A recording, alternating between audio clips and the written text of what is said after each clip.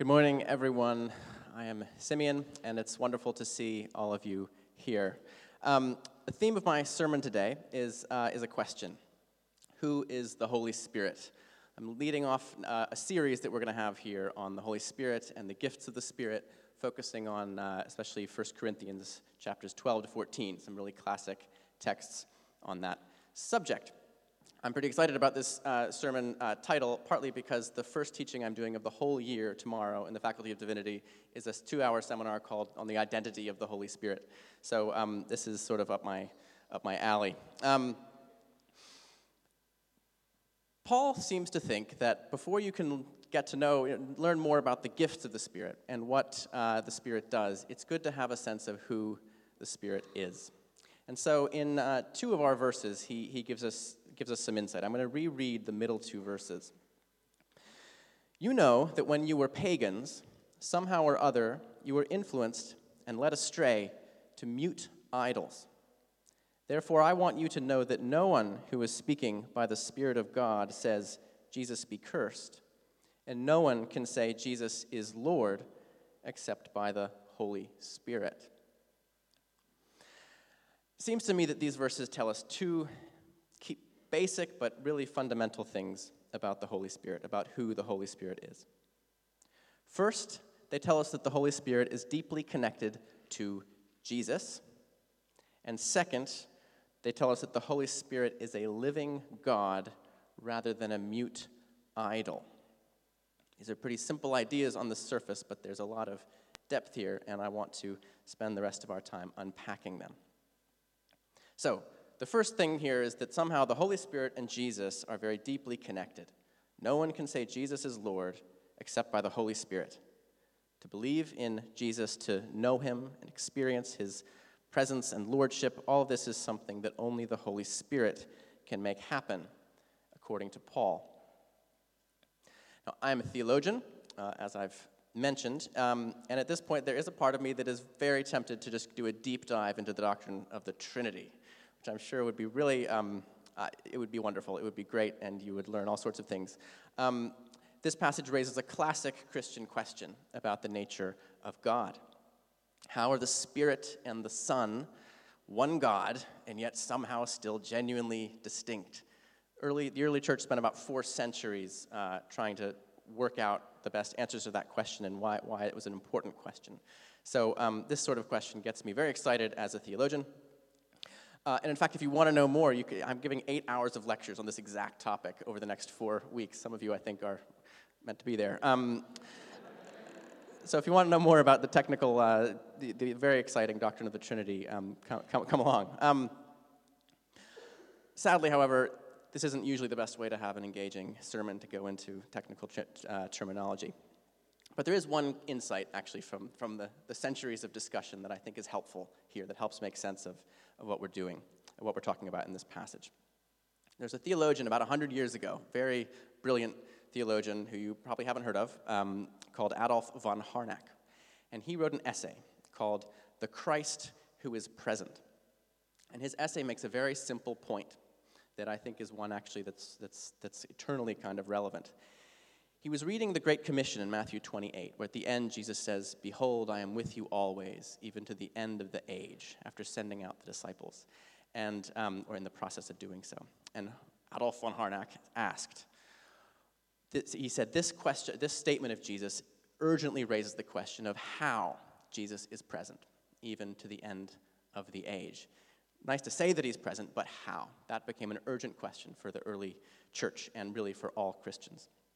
And then he says the answer that the church seemed to come up with, and that broadly speaking is still pretty much the answer the scholars agree on, is Jesus is present to us by the Holy Spirit. It was through experiences and encounters with the Holy Spirit that the church encountered the risen and ascended Christ in the period after the ascension. You might remember that the Spirit of God in Scripture is very often called the Spirit of Christ, or the Spirit of Jesus. That in Romans and Philippians and 1 Peter and in Acts, I think, are all examples of that. There's this very close connection. So if we want to know who the Holy Spirit is, then a good answer to that question is to say the Holy Spirit is the presence of the risen Christ in the lives of Christians today. So I think that's part of what Paul is getting at. That's why there was this close connection here in the passage and elsewhere. One thing that this means is it doesn't mean, there is a bit of a tendency to think of sort of a person's relationship to God as really sort of with Jesus and maybe with sort of God in general, and then the Holy Spirit kind of comes in on the side and does sort of slightly interesting stuff from time to time, but is sort of separate from that whole deal. And this passage is saying, no, always the Holy Spirit who is encountered is the Spirit of Christ. These things are very closely connected in our experience of God. So I want to say a bit more about this in a minute, but first let's turn to the other big theme in the passage, the one that I think is very, very exciting. The living reality of God. The second thing Paul tells us in our passage from 1 Corinthians is that the Holy Spirit is a living God, not a mute idol.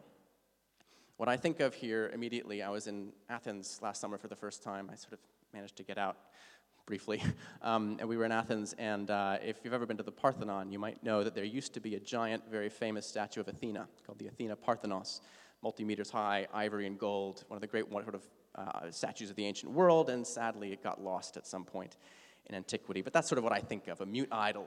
Cool, you could pray to the idol, maybe, you could sacrifice the idol, you could look at the idol, but it doesn't talk back. Paul is contrasting the Spirit of God with that kind of thing. The Christian God is not like the Athena Parthenos. The Christian God, Paul tells us, is a God who speaks, a God who is real, not just a God who is a metaphor or a set of sort of the protagonist of a set of stories that are meaningful and beautiful but are distant from us. He is that too. And for us theologians, the God is not just an idea to be dissected and debated about, analyzed from afar, judged and weighed from an attitude of disattachment. When we talk about the Holy Spirit, according to this passage, this contrast Paul is drawing between mute idols and the Holy Spirit of God, it means that what we're talking about with the Holy Spirit is the living reality of God in our lives today. A number of years ago, when I first moved to this town, I was writing a PhD on a guy named Christoph Blumhardt, who even theologians often haven't heard of, but who was extremely interesting and cool. And when he came to university, he went to study theology because he was going to be a vicar, and he wrote back to his parents from his theology course at the University of Tübingen. He'd probably been listening to lectures a lot like the ones in theory, lectures a lot like the ones I'm going to be giving in the next few weeks, but much more boring. So he said this to his parents. He said, "When I hear the gentleman philosophizing about God like that, I often think, if you really knew whom you were talking about and whom you were analyzing, you would turn white as a sheet." When he's saying that, you would turn white as a sheet, he's talking about the disconnect sometimes between kind of the idea of God, even for Christians, and the sense of the reality. What if this were really, really real? There's something extremely intense about that idea that we can't quite handle for long periods of time, I think. So when we're talking about the Holy Spirit, we're not talking about an idea, but a living agent. The God who holds life and death in his hand, the God who knew you before you were born, who knows the name of your future children, who knows the day when you will die. These are realities that are relevant to us, and they are. This is the belief. The Christian God is no dead statue. The living God who's here and everywhere right now. That's all well and good. These words are relatively easy to say. If you are a Christian, they're probably relatively easy to agree with. God is alive. God is real. I'm not just making all this up. God makes himself present to us through the Holy Spirit. These are all things that you can affirm relatively straightforwardly as a Christian. But reflecting on the passage over the last few weeks, I've just been struck, partly sort of in myself and just in general, I think it's really hard to really believe that at some level. There is often disconnect between the sense of the living reality of God that's not a mute idol that Paul is talking about and how we experience or think about God.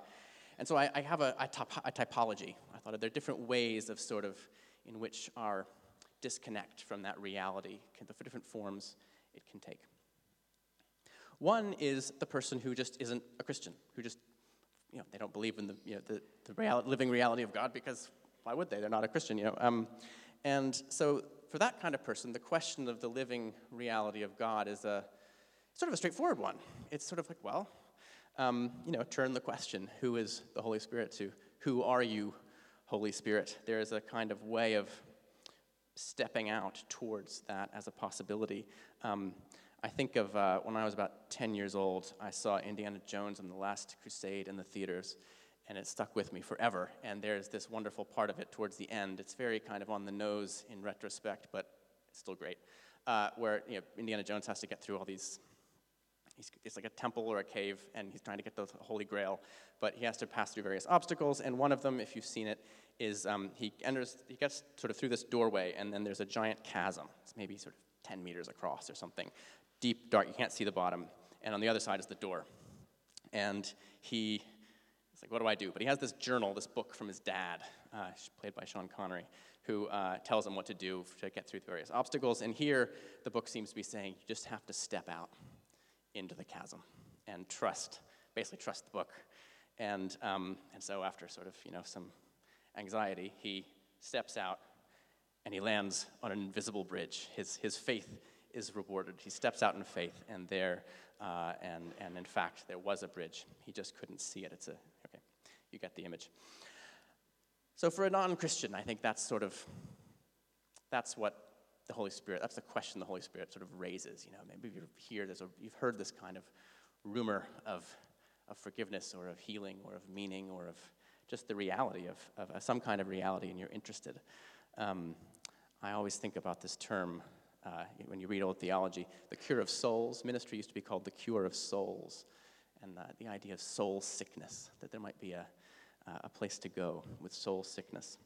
So that's one way to sort of be oriented to this living reality of God. Another one would be the comfortable Christian, the Christian who just kind of gets on with it, knows the right answers in Bible study, has, Christian friends, does all the right kind of thing, but has but it's all gotten kind of normalized. It's not very, it's helpful, it's good, but it's not, somehow maybe you've subtly started to rub the rough edges off the edge. Somehow your Christianity, your faith is not really capable of making you unsettled or uncomfortable, or of taking you into places that you are not, that you need to go, but are resistant about. There's a kind of safe Christianity, I guess. And here, again, the reality of the Holy Spirit is to say, well, what if the Spirit might take me somewhere I'm not expecting, somewhere new, somewhere uncomfortable, but also exciting.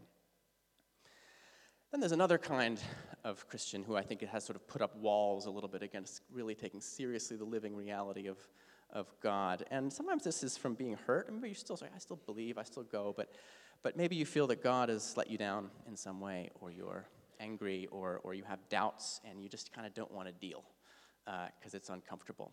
And that is, you just sort of feel distant from God. And that's another place, Paul says the Spirit is not a mute idol, that God is one who speaks back, and maybe it's the way to engage the Spirit is to bring any anger or doubt or disappointment or just hurt that you have that is keeping you just a little bit distant, and basically talk to God about it.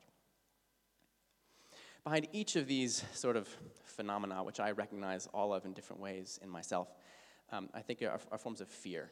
We find subtle ways to shield ourselves from the living reality of God, from the living Spirit, because we're afraid of what might happen, afraid of what we might be called to, or afraid of what might be called to give up, or afraid just of losing control in some way, or of being disappointed.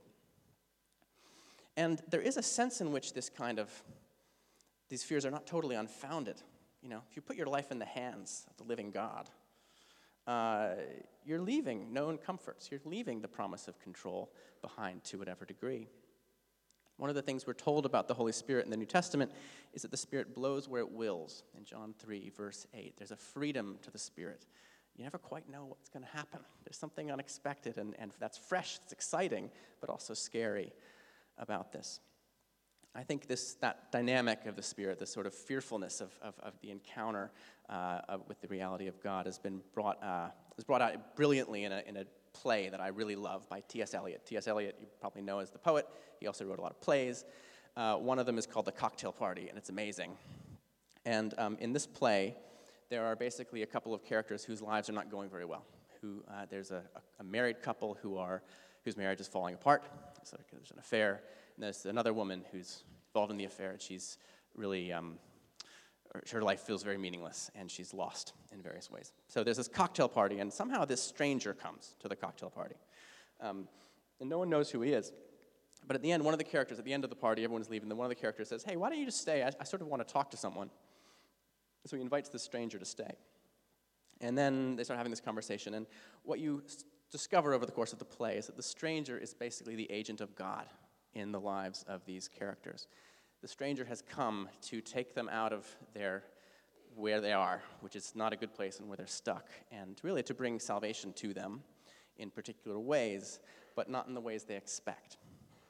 And so at some point the conversation goes a little bit, the guy's like, "This is getting a little too intense. Why are you telling me all this stuff?" And the stranger says this. He says, "To approach the stranger is to invite the unexpected, to release a new force. It is to let the genie out of the bottle and to start a train of events beyond your control." When the Holy Spirit of God comes into a situation, it starts a train of events. And what happens in the cocktail party is that their lives turn sort of upside down. The married couple, it becomes the healing of their marriage. It becomes the thing they need, and they become much happier, and they're sort of saved from their situation. But for the other person who was equally saved, she is basically called, in the terms of the play, to sort of sainthood. She's called to mission, to go out somewhere, and then to martyrdom. And that is the unsettling, he says to invite the Spirit in, invite the stranger in, is to start a train of events beyond your control. But it's her salvation too, but it's not necessarily what you would expect. It's a brilliant play, and I recommend it to you. And it shows how if you approach the stranger, if you approach the Holy Spirit, you never know quite what's going to happen. This sort of sounds a little bit kind of bleak, like, oh, great, I get to be totally unsettled and possibly become a martyr or something. I know it sounds a little bit kind of negative. There is something that makes this not quite like that, actually, and it goes back to the first point. To feel afraid of God, of the reality of God, and what might happen if you let that reality sort of in, it helps to realize that this Holy Spirit is not a random force or a force of arbitrariness, but it's the Spirit of Jesus Christ.